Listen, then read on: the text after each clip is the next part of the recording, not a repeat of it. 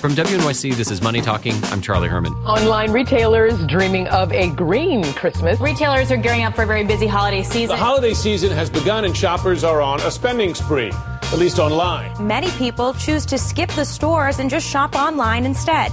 It's the holiday season, and if you're anything like me, this weekend, you're going to be doing some serious shopping online. While shopping in stores still makes up the biggest part of holiday spending, online is really where it's at. In fact, over the Thanksgiving weekend, Black Friday, door-busting spending spree madness, more Americans shopped online than in stores. So why is Amazon, which is so dominant online, building brick and mortar stores? Well, with me to talk about the company and really the future of retailing is Rick Newman with Yahoo Finance and Tim Lee with Vox.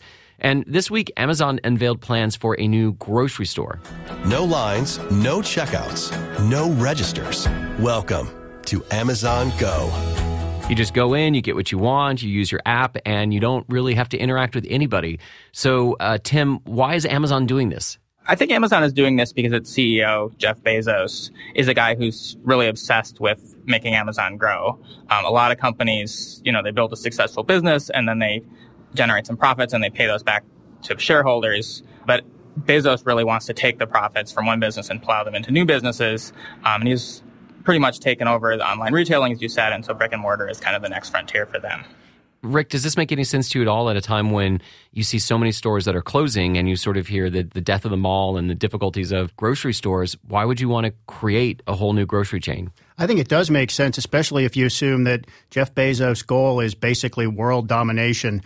You can't dominate the world exclusively online. And if you look at the way Amazon is getting into the physical store space, they're going after densely populated areas. They're cherry-picking the best markets.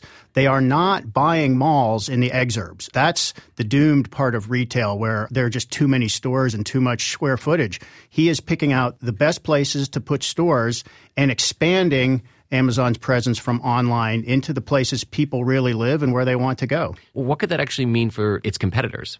So if you think about this checkoutless technology where you don't need cashiers, that's not exactly revolutionary. I mean, if you get on the highway these days, you don't really stop at every toll booth anymore and put quarters in the machine. You have an Easy Pass that automatically sends you through and it registers. So this store concept is like an Easy Pass embedded in every product. So you walk out the door and it knows what you took. That technology is there. Other retailers, I'm sure they're pursuing similar technology. They're just very slow about it. And Amazon is going to force them to speed up. Tim, what's the benefit to the consumer? Well, the most obvious benefit to consumers is the time you save. These are going to be relatively small stores, more like convenience stores and full-scale grocery stores. And, right now, if you go and you buy one or two things, a lot of the time you spend waiting in line and talking to the cashier, that's going to be totally eliminated. It might take just literally a minute or two instead of 5 or 10 minutes to buy something. Also, obviously, once Amazon doesn't have to pay as many workers in a store, the prices can be a little lower. Well, exactly. That's one of the downsides here, Tim, is that we could see jobs disappearing. How concerned should we be about the automation that this is implying? Well, it depends who you are. Obviously, it's good for consumers. It's bad if you are a worker in this particular industry. But I think to a large extent, these stores are opening in areas where the economy is pretty good and there are actually a lot of jobs around. And people who are no longer employed as cashiers can be employed as barbers or as waiters in higher-end restaurants or there are a lot of similar service sector jobs. So I think the specific case of these stores is not as problematic as cases where you have a factory being automated and a bunch of workers all being laid off at once. Every week since the election, we've been talking about Trump and the effect that his policies could have on the economy. And I thought we might get away this week not talking about it, but I don't think we can, because I think this ties into a lot of things that he's trying to do, save American jobs. He's been focusing a lot on manufacturing. Rick, is he missing the point that there could be, though, jobs that are changed or eliminated because of innovation? I think he is missing the point. It's very hard to pinpoint how much of the job loss in various sectors, especially in manufacturing, how much of that during the last, let's say, 20 years, how much of that is due to offshoring and how much is due to automation, how much is due to a combination because they automate factories in China too. It's very hard to pin that down, but I think it's quite likely that well over half of the job loss is due not to offshoring, but to automation. This is robots, but also software that can do the job of humans, just machines that can do more work that used to be done by humans. And you're really hearing Trump and his campaign people saying nothing about this. Now, he has a meeting with some Silicon Valley CEOs coming up.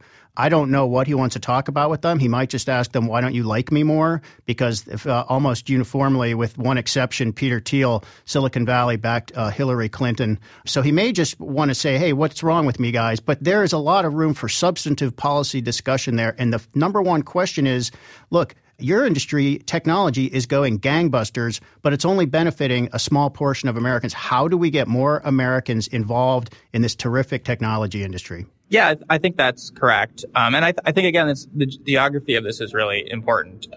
Right now, obviously, we have a lot of these great technology companies all clustered around Silicon Valley. And I think the question is there any way to either get some of those companies to move, or is there ways to cause other parts of the country to be more effective at attracting some of those jobs? And it's not an easy problem, but it's definitely something Trump is going to want to be talking to people about.